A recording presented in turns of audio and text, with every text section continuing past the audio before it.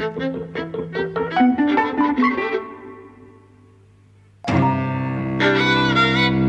and welcome to Eavesdropping at the Movies. I'm Mike. And I'm Jose. And today we're talking about The Hand of God, or in the original Italian, È stata la mano di Dio. My fancy Italian coming out of there. Written and directed by Paolo Sorrentino. This is the first film of his that I've seen. He's most famous for La Gran Bellezza. Yes. Did we not see that together? No. Ah. He won his only Oscar for that, Best Foreign Language. It's a beautiful film, yes. And he's also very well known for Il Divo. I have not seen that. From what I understand, because I've read a little bit around, this is a very, very personal film. It's kind of quite a clear film about his own youth. It's an autobiographical film. Actually, there's an 8-minute accompanying film to this on Netflix where he takes you around some of the main sets of the city, some of the main sites in the city that were used in the film, and it includes his apartment, where he grew up, and he lived for 37 years in this apartment with his parents. Yeah, I didn't watch that, but I did see it was available. The film is a Netflix original, made for Netflix. One of the things that I got from reading around it slightly, from seeing one or two reviews, is that the filmmaking style that he's become known for is quite showy, and that's not the case here. Is that something that you would? I think it's still quite showy. Mm-hmm. Yeah, I mean, the film begins with this extraordinary zoom into the Bay of Naples. It has all this extraordinary image in the caves, and when the monk, the little monk appears, and there's that chandelier that's broken down. I mean, I was thinking that because the thing is that he uses this kind of wide-angle lens, really, or sometimes it gets quite extreme. Yeah, his frame is a very expansive one, so you'll often have a person in this huge space, or 3 or 4 people, or 10 people, right? But the predominant shot seems to be kind of almost like a medium long shot or something. Yeah, like a kind of, it's a widescreen frame, and he leaves a lot of space for people in the frame. And I often thought it was kind of inelegant. Yeah, oh, really? Yeah, that it's kind of zooming in and out, and I thought, this isn't my memory of his films, because. And then I realized, well, the thing about his films is that it's got extraordinary imagery conceptually. So it's not necessarily about the composition, but it's almost about what's in the frame. Yeah, these really memorable images. I mean, the person hanging from the ceiling in, when he visits the Capuano set, or those shots of the family, when they're eating together in the summer. Yeah, that kind of are shot through corridors. Yeah, with. It's like, that John Ford shot, really. So there's imagery that is very, very memorable. But actually, I don't think it's because of the compositions. I think it's because of the way, that the images are conceptualized and then deployed, right? So, for example, that whole scene in the cave with the conversation between the young Fabietto and Capuano. I mean, it's very beautiful and evocative, and it's a perfect setting for that scene, actually, because it is about the past and the present and the future. The existence of that place alone kind of evokes something, along those terms. But it's not the composition that makes those shots beautiful. It's the cave itself, and then emotionally what's happening in relation to it. I'm not sure I totally agree with that, but I do see what you're getting at. I thought it was an extraordinarily beautiful film. We watched this separately, and part of the reason that we did is because a year ago I bought this new telly that's got HDR and it's big and it's flash and stuff, and this is available on Netflix in Dolby Vision, which is a high dynamic range format, so you get kind of brighter brights, darker darks, a greater range of colours. And in fact, we're going to talk about Don't Look Up in the following podcast, and that's also available in Dolby Vision, because that's a Netflix film. And I watched that one first, and I thought, what is the point of HDR? I thought it didn't look, And then I watched this today, and I thought, oh, here is the purpose. You get these beautiful, beautiful shots of kind of the bay at night, where it's pitch black, and just these lights blinking on the water. I remember those shots. Gorgeous. I love the rack focuses. I think that, it's so precise.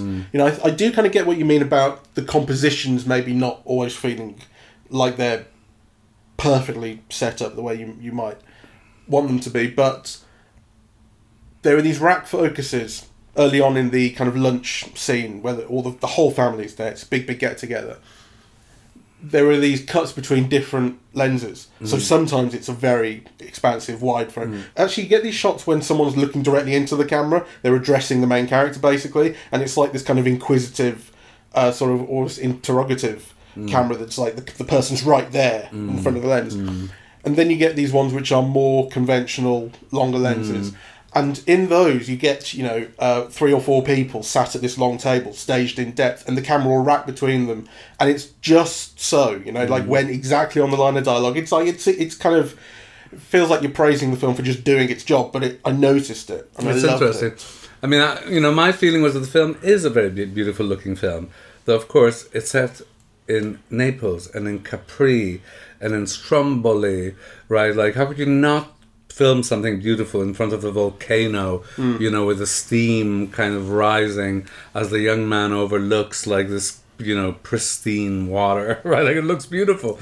But the beauty does not come from the way the shot is composed. Though, it's not devoid of that. It's not devoid of that, But I was looking at the original West Side Story, which played on television yesterday. I thought you'd bring this up. Yeah, and just the compositions were so extraordinary. Actually, so this is a film that is beautiful for many reasons. The setting, the locales, the way that he conceptualizes scenes, what he gets out of actors, which I think is kind of magical, and also the way that he kind of conceives of all of these multiple relationships, which dramatize the hurts, the meanness, actually, the petty rivalries and so on, but that actually are very loving, and that always kind of contain this mixture of elements. To me, that's where, like, kind of, the beauty of this film lies. Brandon. Sure. So let's briefly say what it's about. I mean, I've already said that this is based on Sorrentino's own youth, and this will be a plot spoiler, but it is something that's happened in his life. Sorrentino's parents died of carbon monoxide poisoning when he was 16 years old, and this is something that is dramatised in the film. This happens to the main character here. But it happens halfway through. There's a lot that happens beforehand. Yeah, absolutely. But that's kind of like, it seems like the basis of the film is getting to grips with that, and I mean, staging that and filming that must have been so difficult when you think about it. And the reason that Sorrentino didn't suffer the same fate was because he was out watching Napoli, the local football team, because they signed Diego Maradona, and he was crazy about Maradona. He's crazy about Napoli, and he was at the game, and there's this idea that Maradona saved me, right? And this is what one of the characters at the funeral says to him, in fact. Yes, his uncle. Yeah. I was never quite clear on the exact relationships in the family. Yeah, that was his uncle, the lawyer. I mean, it's just like Italians, isn't it, to go on about the bloody hand of God. Yes. Actually, I was very curious to know what you, as an Englishman, thought about that whole discourse, when it happens, and it is like, oh, that's the hand of God, Maradona is divine. Well, it's interesting because all these imperialists, long live the Maldives. Las Malvinas. Las Malvinas, yes. Which is the Spanish name for what we call the Falklands. Yes, and they were careful to use the Spanish name, not the English name. Yeah, absolutely. Well, it's interesting because that character as well, who speaks about that goal being a political act and an act of revenge for Las Malvinas, is a communist. He says so. Yeah. He says we're all communists, I think. Or maybe another character. It's the father who says I'm a You're right, communist. It was the father. It's not the uncle. You're right, you're quite right. But that line has come up earlier, and it reverberates there, I think. But that was also a joke. Getting it back for the... Oh, yeah, sure. Because the father's a banker, right, who lives in this big apartment that is clearly like a bourgeois apartment, and so he's saying, I'm a communist, right, in the middle of this quite grand apartment. And then the focus is, and we're honest people, we don't lie, we have to go to apologize to the neighbour for the practical joke. Yeah, so, true. But it's interesting that they watched the Argentina game, England-Argentina, in the 86 World Cup as Argentina fans, right? They're Italians, right? They should be supporting Italy at the World Cup, but they love Maradona. It's all about Maradona. It's all about Maradona, yeah. And then when he scores that goal, one character refers to it as his political act, and he talks about revenge for Las Malvinas, and he talks about, in a kind of celebratory mood, the line is something like, it's a scam, you humiliated the imperialists, Yes. something like that. And I thought, well, it's one of those things where it comes up as an Englishman, you're like, oh, for fuck's sake, that goal again. Even though it was 2 years before I was born, Yes. it's still like, oh God, dude, can we never live this down? But I really liked it. And so here's an interesting thing. When I vaguely heard about the film, and in fact everywhere that I've read little bits and pieces about it, they all refer to it as a drama, and I see that. But for at least the first half, I thought this is a comedy. Well, I mean, that's the thing with Sorrentino, because the films, well, they're always full of a kind of sadness for me, actually, but they're always very funny, and they're always very loving, and they're always very social. Like, there is a kind of a cultural and political critique that goes along with what is a family saga or a Bildungsroman about a child's coming of age, right? The film has all of that, but within kind of larger or more complex structures. Yeah, and I understand that, a film doesn't have to be one or the other and can combine the two and so on. But it really struck me as it was being kind of played as a comedy and structured as a comedy. And those goals, those 2 goals that Maradona scores against England, play as that. So the first one is, that's not so much a comedy, but it's quite a funny moment. They're all celebrating and it's kind of light at least. The second one is the goal of the century, famously. It's the greatest goal ever scored, where he dribbled around the whole England team. And he misses that, right? No, well, the characters miss it. Yes. The characters are having a fight at the time. Yes. So that, to me, is a joke. Really. I'm sure that's intended as, they missed the greatest goal ever. I was thinking about the summer lunch scene we mentioned early on, and how there are lots of jokes going on in it, and there's the whole kind of matriarch of the family wearing her mink coat and just hurling insults at people. Cheese. It's a whole comic kind of setup.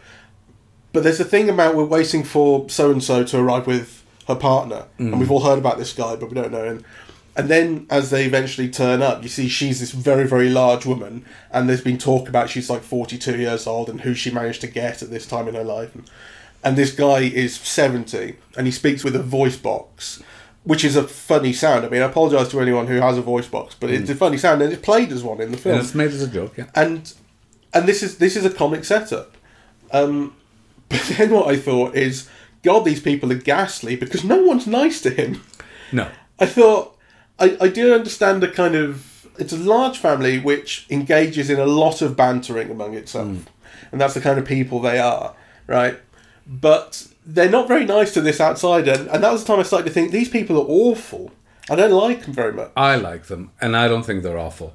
Because the thing is that they do that to everybody. I mean, they tease the matriarch, the mother, right? Get her to swear.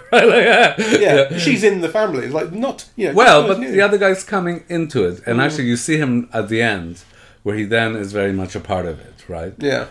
So I love that, in fact, because I think it does get on the underlying dynamics about family life are much more honest, where, there's always somebody that's being criticized, and there's always somebody that's being put down, and, and there's, always somebody who's like on the verge of going to jail or whatever. Yeah. The film is full of wonderful moments, and it's largely formless as the plot goes. I mean, there is a plot, obviously, but it's a film that's constructed out of character and moments, and I wouldn't quite say vignettes, but scenes are roughly self-contained, I would say. Well, there are vignettes, but that add up to a way of life and also a tone. I mean, one of the things that I love about Sorrentino is that he has these people that are recognizably real, in quotation marks, but they're also complete oddballs. Right, so the aunt who's like a 300 pound, who weighs 300 pounds, or the other older aunts who are wearing like this kind of makeup. There's something about them that makes them slightly grotesque. And the film kind of embraces that, right? So in that sense, it's a little bit Fellini-esque, though it doesn't fetishize it in the way that Fellini can sometimes seem to do so. And the film references Fellini quite openly. Yeah. So I think there are kind of those elements in the film. There's an element of of loving grotesquerie, amongst, I mean, that scene where the aunt, right, at the very beginning is waiting for the bus, and the camera moves in on her, and you see this beautiful woman in white with these enormous breasts with the nipples sticking. I mean, that's, I mean, it's a fantastic image, right?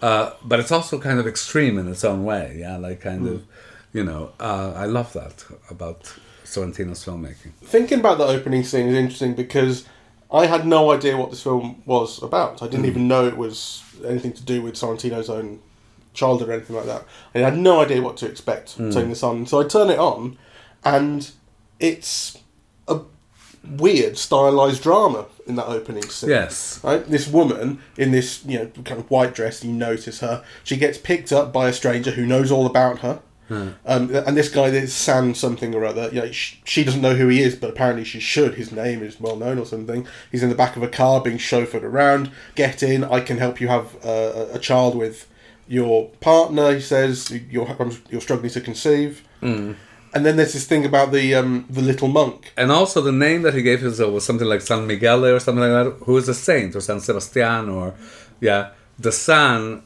implies he's a saint, right? And he appears, of course, in his 1920s. Now, it could be a surname, but it definitely has the connotations of a saint. And in fact, he promises a miracle. Yes. Right? So, I mean, what I like about Sorrentino as well is that he does explore life, right?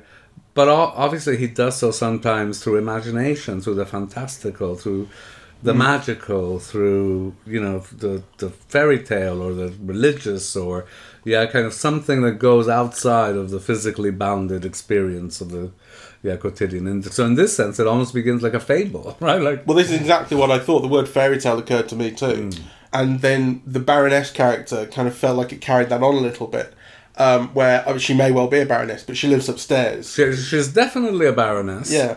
And that also made me think of the peculiarities of the nobility without a monarchy, in the late 20th century. Sorrentino has a similar vignette in The Great Beauty, where I think the Countess in that one, they rent themselves out to dress up dinner parties, right? Because they're now so impoverished, right? Like, all they have is their pride and their title, and maybe like an odd fancy jewel that they could wear to a party, right? So they end up renting themselves out to a party.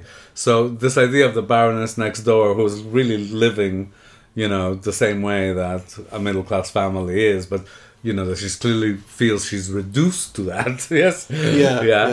I thought that was funny. I also thought the other neighbors, who were clearly, who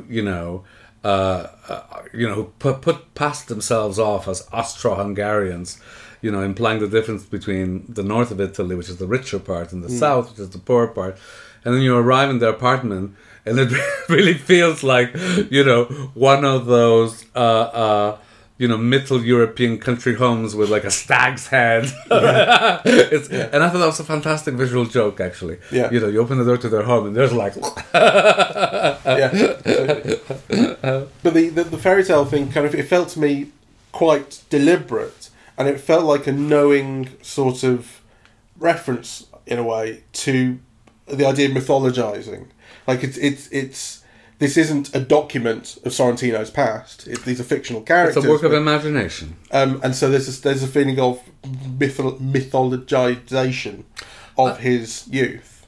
Maybe, though I wouldn't use that word, actually, because it's not as if he's bigging his youth up at all. No. It's, as if he's using the fantastical as a way of giving him access to a greater truth, or even a greater range of dramatization. So, for example, it's possible that, he had an aunt who was driven a bit mad by her inability to have children. Yeah. But then you think, this nudity in the boat scene and so on. I mean, you could, if you open the film, with access to the fantastical, then you could do other things in it that don't feel weird. Right? And that perhaps get at an inner depiction of what this woman is going through better than you could do in a literal biographical way. Yeah, for sure. Yeah. That is true. So I love that about the film. Mm. I also liked that the film is kind of about life, and it's also about filmmaking. Yeah, and actually, I wonder what you thought of that whole discussion with what's the director's name again? Antonio Capuano. Capuano. Who's a real director and was in fact someone who hired Sorrentino when he was young and became kind of a mentor. And he's still going, Capuano. He's 81. Yeah. Yeah. So what do you think of that discussion about filmmaking between, the young boy wannabe filmmaker and Capuano in the cave? Yes, yeah. That ends up on the shore looking out at Napoli. That's one thing I really liked about it ultimately, was the idea that you don't have to go to Rome. Yes. And Capuano apparently is someone who, he's from Naples himself, as is Sorrentino, but he's never left. That's where he made his films. And the rejection of, there's this thing, the whole film reminded me of Eva Tolone as well. Yes, Fellini one. Tolone, yeah. Which ended, I think, with the one character going off on a train. The thing about that film is they're stuck in this place. Yes. And eventually one of them gets away, and this film ends with the character going on a train somewhere. But I really like Capuano's rejection of that. That isn't this place beautiful? As you said at the start, it's got everything. Yes. Which is essentially what he's saying. What can you get in Rome that you can't get here? I thought was kind of really invigorating. And this idea, this line that he starts repeating to the kid, "Don't come undone." Yes. Which is where he's pushed him into, what's your story? What's your story? He says, have you got something to say? And eventually the kid bursts and says, they wouldn't let me see my parents in the hospital when they died. And then it's like he fears he's gone too far. Saying that, you go, okay, don't come undone now. And he starts doing this. And again, I think it feels like there's a kind of mythic quality to that, because the kid asks, what does that mean? He goes, you have to work it out. Do people actually speak like that? I guess maybe sometimes. But it also feels they like... They do. My God, yes, they do. But there's a kind of... there's like a Zen kind of mantra thing going on in that, where it's like you can live your whole life with this sentence in your head and not unravel it. Yeah. Feels like, My aunt was telling me the story of, my grandmother going to fetch water from the fountain, which is what women used to do, and they would speak to all the neighbors, and, this is when she was in her 70s or whatever, and the neighbors said, "Oh, Tomasa, you look so well, life is agreeing with you," and my grandmother responding, "My illness is of the soul."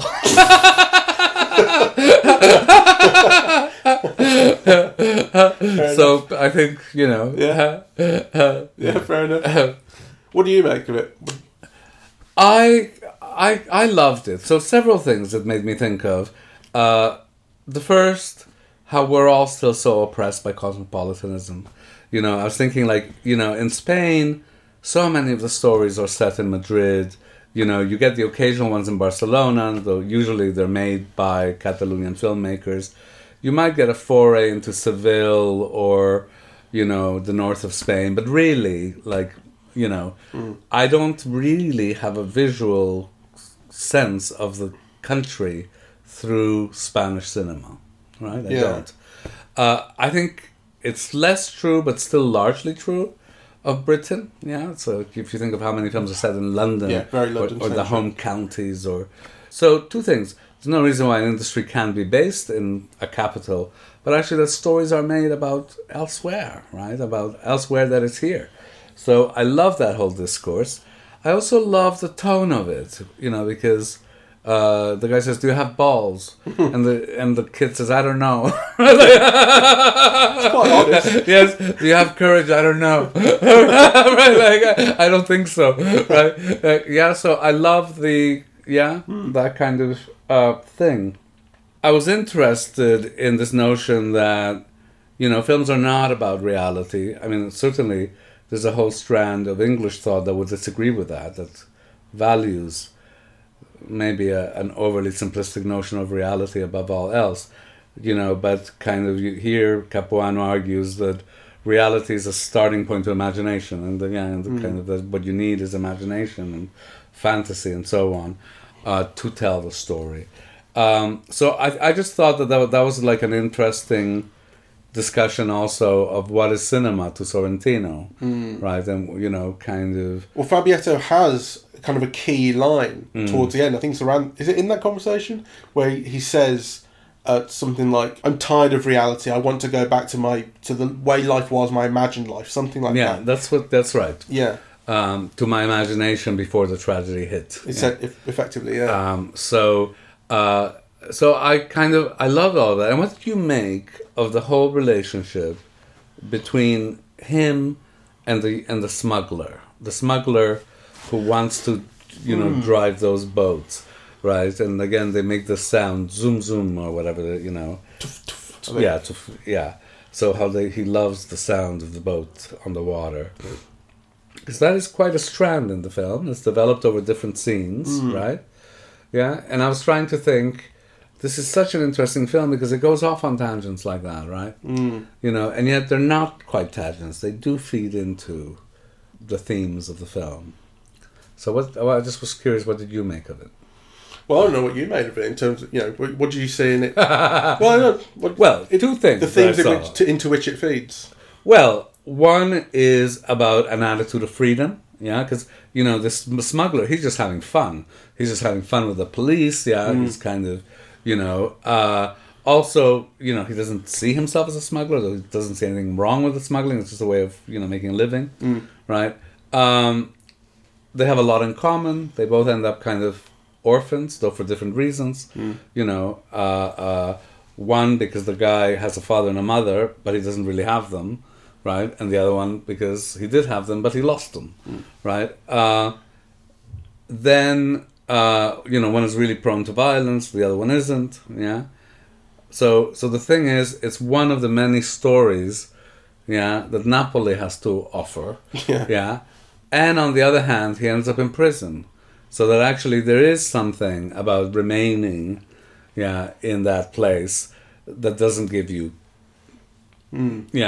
many opportunities, right? So I think it feeds into all of those strands in the film, and it feeds into the young boy's dilemma, you know, because even in spite of this, you don't need to go to Rome. There's a million stories to tell here. Yes, he does need to go to Rome, yeah. So, and he ends up on a train to Rome. Right. Yeah. To maybe come back later and film these stories in Napoli, as we see. This is the evidence of that. But nonetheless, he needed to go. Yeah. Yeah. Well, it was the only reference. I mean, I don't know Naples particularly well, but I don't know it at all. I'd love to go. We saw the Diego Maradona movie by Asif Kapadia, is it, the director, which gave an overview of Maradona's life there and his involvement with, or kind of subjection to, the mafia, local crime. And that was, in this film, the place where I thought it felt like something missing. That's something kind of vaguely know about Naples, that it does have this criminal underbelly, and it felt like an inclusion for that purpose to some degree. The freedom thing, it came up again when Capuano talks about freedom. I'm free, because the thing, he meets Capuano because he stands up in a theatre. This character also says, "You're free." That's what I'm saying. Like, that's where it joins up. He meets Capuano when he stands up in a play and tells the actress to fuck off because she's shit, and he chases him down. He says, "Yeah, you're not allowed to do that, but I can do that because I'm free." And that's when it comes together. And yeah, there is. It didn't feel very strong, but now that I, put these things together, there is a thing of the kid being, to some extent, imprisoned. He's imprisoned by his own sexual inexperience as well. Yes, and also, if you relate this more broadly to at least, the Neapolitan films that I know, like the De Sica ones, The Bay of Naples, or there's another one with Sophia Loren, who sells cigarettes, in fact, and she's caught and she's got to go to jail. But rather than go to jail, she keeps having babies because you can't put a pregnant woman in jail, right? That picaresque, kind of breaking the laws. You're an honest person, but, breaking the law is necessary if you want to keep body and soul together. That kind of attitude, that, kind of, the law is there, but you have to have an eye cocked towards it because it's not always just. Yes. And it certainly doesn't always allow you to get by in life. Or to make an honest living. Because, it's not as if these people are stealing millions. They're just working every day trying to make a living, but the police keeps interrupting. They both revolve around cigarettes and those, so I thought it was a kind of a harking back to kind of a culture, to an attitude, So, for example, I mean, I think in England, though, the country is largely law-abiding, there's always this sense of, oh, I know a mate who, this thing fell off a truck and is selling his TV, right? There is also that kind of attitude, that people would self-identify as part of, English culture. That's where that element comes in this film.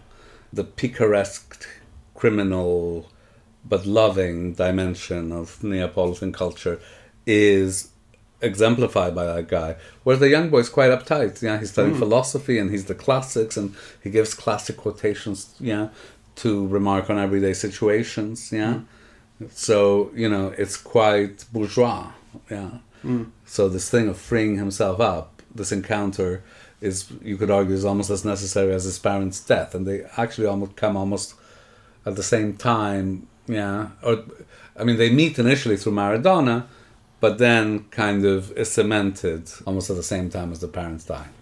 So, you see, what seems like an odd tangential strand is a way, I think, of Tarantino bringing together all of the film's themes and dramatic developments, but adding layers to it, So in this case, kind of commenting on the culture and, as a whole, not just on the character.